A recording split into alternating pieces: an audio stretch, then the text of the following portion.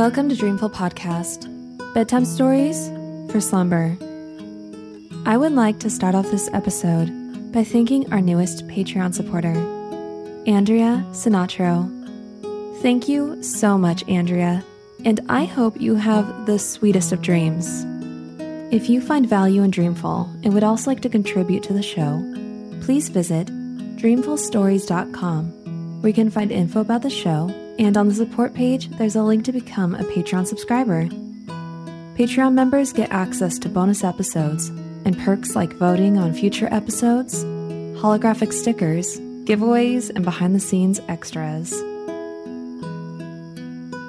I get messages from so many listeners that they have trouble sleeping because of past traumas, anxiety, panic attacks, or depression. That's why I am so thankful to be sponsored by BetterHelp. BetterHelp will assess your needs with a quick and comprehensive survey and match you with your own licensed professional therapist. I was put in touch with my therapist in under 24 hours in a safe and private online environment with the convenience of skipping an uncomfortable waiting room and zero drive time. Send a message to your counselor anytime and receive timely and thoughtful responses, plus schedule weekly video or phone sessions. This service is available for clients worldwide, and you can find a licensed professional counselor that specializes in your specific needs, whether that be depression, sleeping, family conflicts, trauma, and much more. Best of all, it's more affordable than offline counseling, and financial aid is available. Start living a happier life today. As a listener of Dreamful, you'll get 10% off your first month by visiting our sponsor at betterhelp.com/dreamful. Join over 1 million people who have taken charge of their mental health. Again, that's BetterHelp, help spelled HELP.com/dreamful. This episode is our first ever tale from Africa, Maka Jikoni, the courageous boy hunter. So, snuggle up in your blankets and have sweet dreams.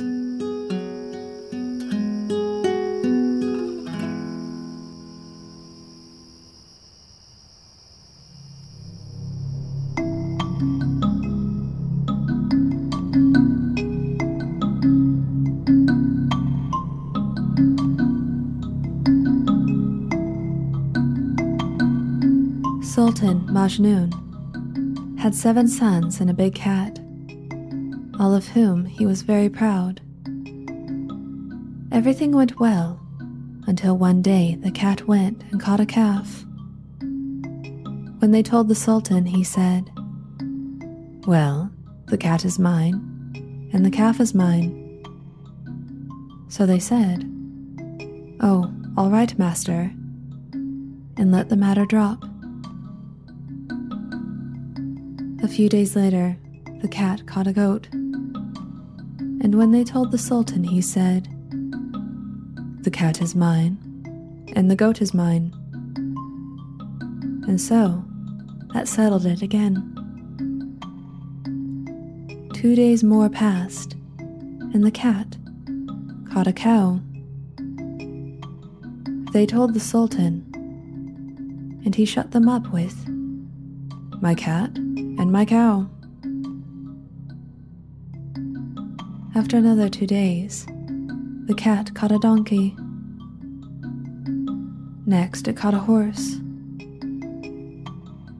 The next victim was a camel. And when they told the Sultan, he said, "What's the matter with you? It was my cat and my camel. I believe you don't like my cat and want it killed, bringing me tales about it every day. Let it eat whatever it wants to." In a very short time, it caught a child, and then a full-grown man. But each time the Sultan remarked that both the cat and its victim were his, and thought no more of it.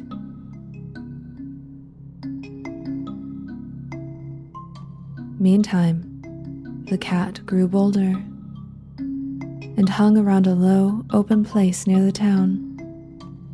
pouncing on people going for water, or animals out at pasture, and eating them. At last, some of the people plucked up courage, and, going to the Sultan, said, "How is this, master? As you are our Sultan, you are our protector, or ought to be. Yet you have allowed this cat to do as it pleases, and now it lives just out of town there, and kills everything living that goes that way. While at night it comes into town and does the same thing. Now, what on earth are we to do?" But Majnun only replied, "I really believe you hate my cat. I suppose you want me to kill it, but I shall do no such thing. Everything it eats is mine." Of course, the folks were astonished at this result of the interview, and, as no one dared to kill the cat, they all had removed from the vicinity where it lived. But this did not mend matters, because, when it found no one came that way, it shifted its quarters likewise. So complaints continued to pour in, until at last Sultan Majnun gave orders that if anyone came to make accusations against the cat, he was to be informed that the master could not be seen.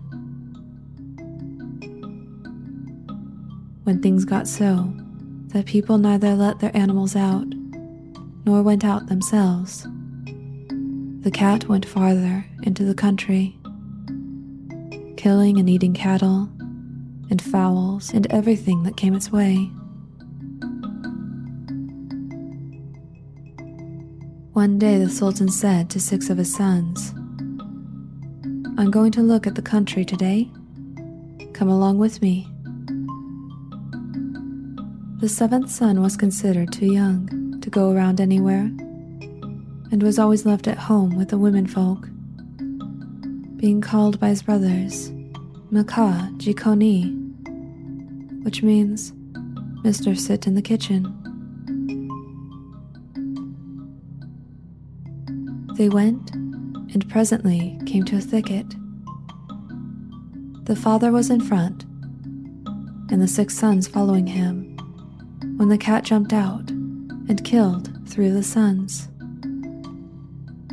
The attendant shouted, "The cat! The cat!" And the soldiers asked permission to search for it and kill it, which the Sultan readily granted, saying, "This is not a cat, it is a Nunda.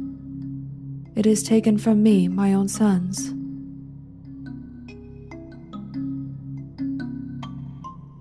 Now, nobody had ever seen a Nunda, but they all knew it was a terrible beast that could kill and eat all other living things. When the Sultan began to bemoan the loss of his sons, some of those who heard him said, "Ah, master, this Nunda does not select his prey. He doesn't say, 'This is my master's son, I'll leave him alone,' or 'This is my master's wife, I won't eat her.' When we told you what the cat had done, you always said it was your cat, and what it ate was yours. And now it has killed your sons, and we don't believe it would hesitate to eat even you." And he said, "I fear you are right." When Maka Jikoni, the 7th son, heard that his brothers had been killed by the Nunda, he said to his mother, "I too will go, that it may kill me as well as my brothers, or I will kill it." But his mother said, "My son, I do not like to have you go. Those 3 are already dead, and if you are also killed, will not that be one wound upon another to my heart?" "Nevertheless," said he, "I cannot help going. But do not tell my father." So his mother made him some cakes and sent some attendants with him. And he took a great spear, as sharp as a razor, and a sword, bade her farewell, and departed.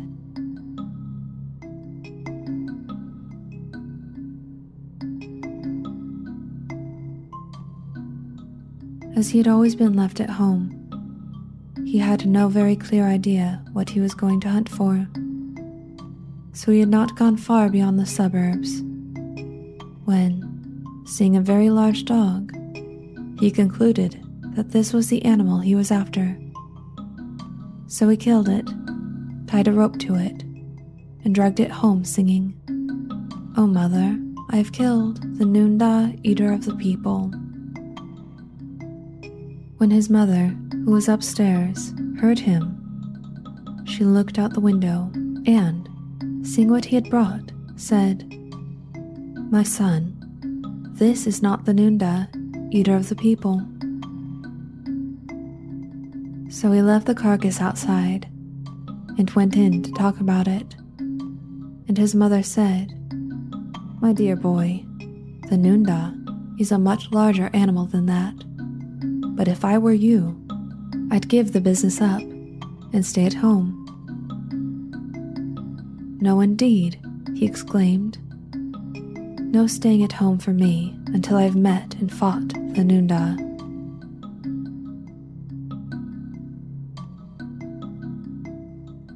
So he set out again, and went a great deal farther than he had gone on the former day. Presently, he saw a civet cat, and, believing it to be the animal he was in search of, he killed it, bound it, and dragged it home, singing, "O mother, I have killed the Noondah, eater of the people." When his mother saw the civet cat, she said, "My son, this is not the Noondah, eater of the people." And he threw it away. Again his mother entreated him to stay at home, but he would not listen to her, and started off again.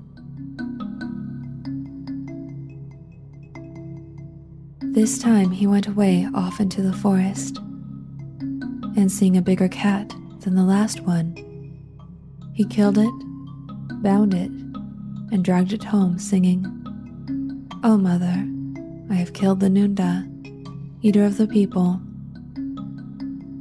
But directly his mother saw it, she had to tell him, as before, "My son, this is not the Noondah, eater of the people." He was, of course, very much troubled at this, and his mother said, "Now, where do you expect to find this Noondah? You don't know what it looks like. You'll get sick over this. You're not looking so well now as you did. Come, stay at home." But he said, "There are 3 things, one of which I shall do. I shall die, I shall find the Noondah and kill it, or I shall return home unsuccessful. In any case, I'm off again."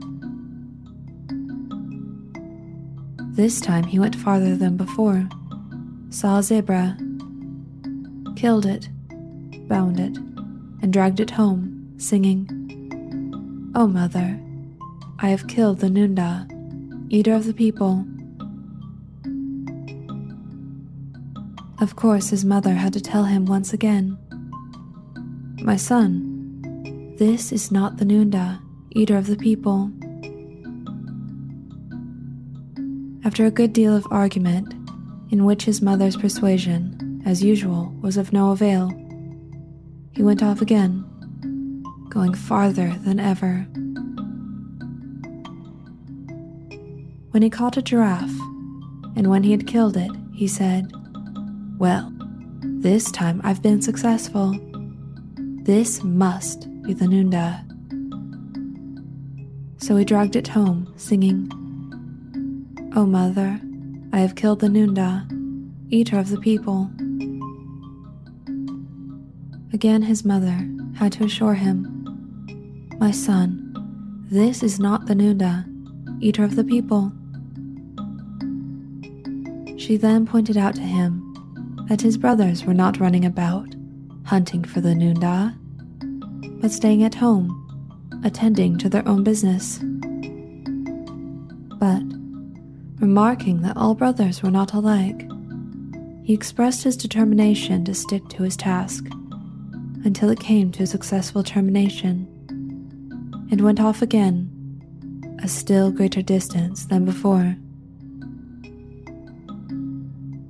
While going through the wilderness, he spied a rhinoceros asleep under a tree, and turning to his attendants, he exclaimed, "At last, I see the Nunda."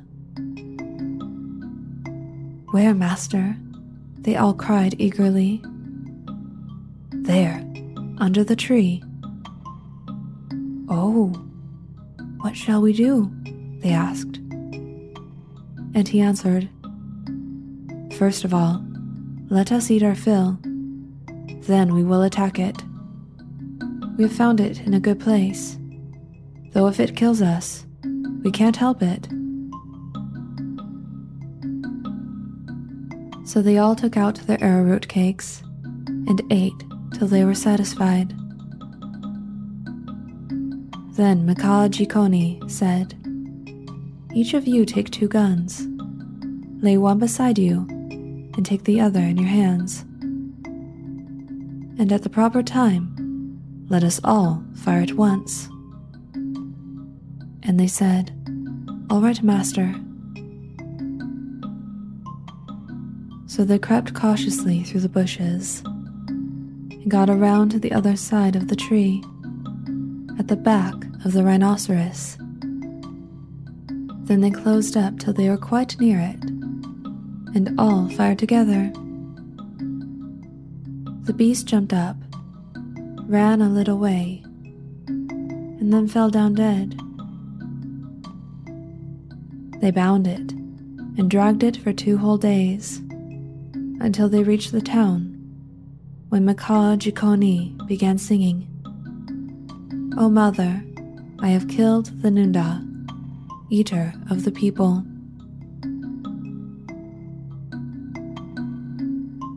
But he received the same answer from his mother, "My son, this is not the Nunda, eater of the people."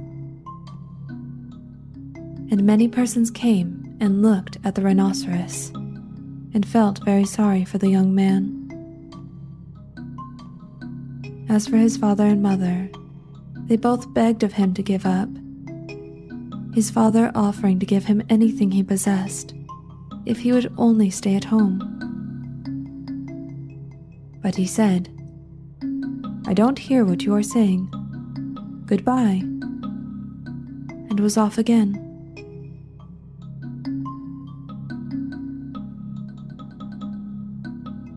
This time, he still further increased the distance from his home, and at last he saw an elephant asleep at noon in the forest. Thereupon he said to his attendants, "Now we have found the Nunda."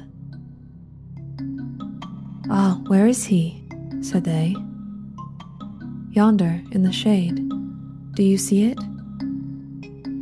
"Oh yes, master. Shall we march up to it?" "If we march up to it, and it is looking this way, it will come at us. And if it does that, some of us will be killed. I think we had best let one man steal up close and see which way its face is turned." As everyone thought this was a good idea, a servant named Kiroboto crept on his hands and knees and had a good look at it. When he returned in the same manner, his master asked, "Well, What's the news? Is it the Nunda?" "I do not know," replied Kiriboto. "But I think there is a very little doubt that it is. It is broad, with a very big head, and goodness, I never saw such large ears." "All right," said Mika Jikoni.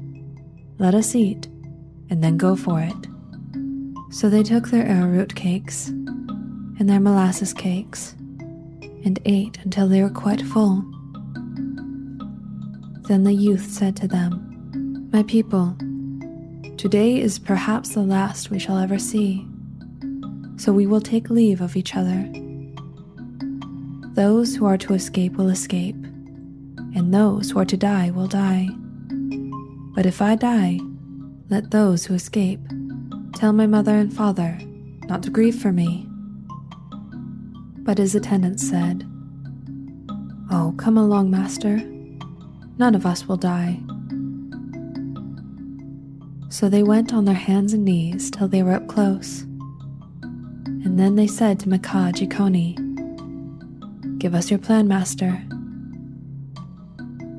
But he said, "There is no plan, only let all fire at once." They fired all at once, and immediately the elephant jumped up and charged at them. Then, such a helter-skelter flight as there was. They threw away their guns and everything they carried, and made for the trees, which they climbed with surprising alacrity. As to the elephant, he kept straight ahead until he fell down some distance away. They all remained in the trees from 3 until 6 o'clock in the morning, without food and without clothing.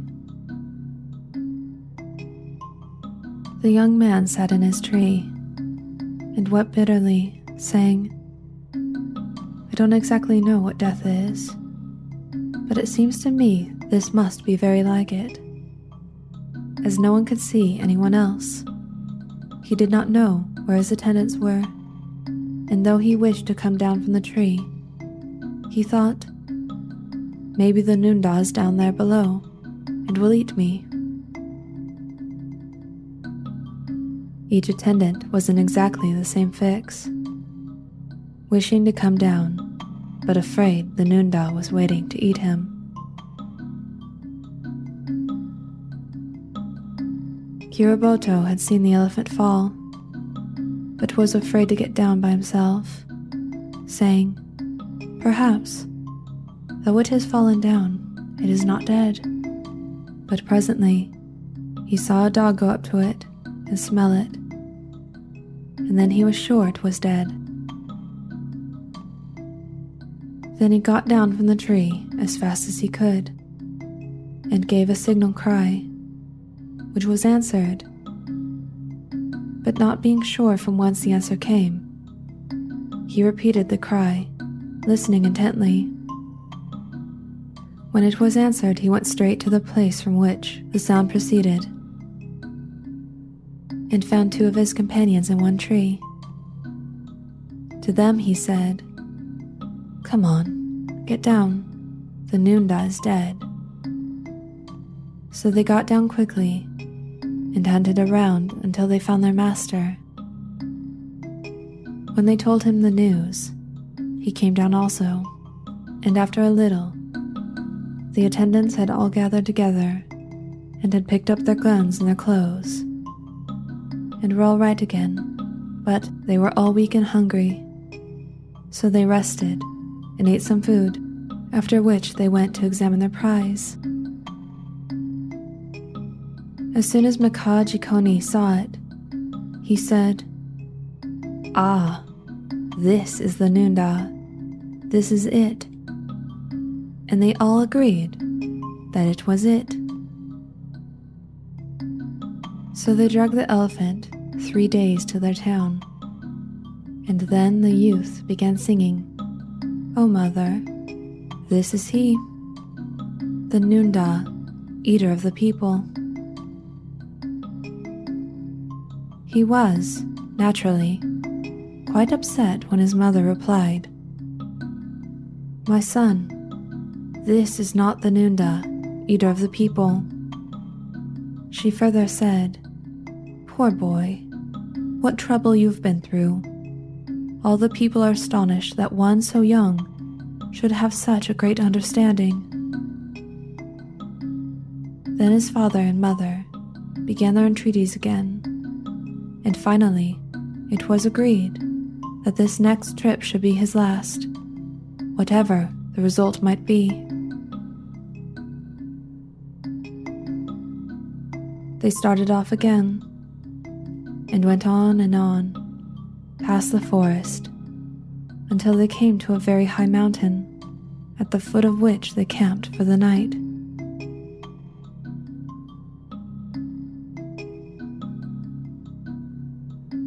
In the morning, they cooked their rice and ate it.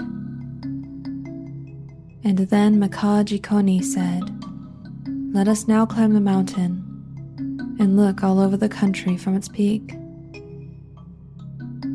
And they went,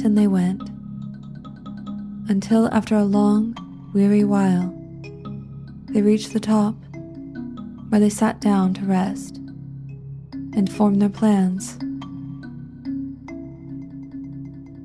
Now, one of the attendants, named Shindano, while walking about, cast his eyes down the side of the mountain and suddenly saw a great beast about halfway down, but he could not make out its appearance distinctly on account of the distance and the trees. And something in Makajikoni's heart told him that it was the Noondah. To make sure, however, he took his gun and his spear and went partly down the mountain to get a better view. "Ah," he said, "this must be the Noondah. My mother told me its ears were small, and those are small. She told me the Noondah is broad and short, and so is this. She said it has 2 blotches, like a civet cat, and there are the blotches. She told me the tail is thick, and there is a thick tail. It must be the Noondah." Then he went back to his attendants and bade them eat heartily, which they did. Next he told them to leave every unnecessary thing behind, because if they had to run, they would be better without encumbrance, and if they were victorious, they could return for their goods. When they had made all their arrangements, they started down the mountain. But when they had got about halfway down, Kiraboto and Shindano were afraid. Then the youth said to them, "Oh, let's go on. Don't be afraid. We all have to live and die. What are you frightened about?" So, thus encouraged, they went on.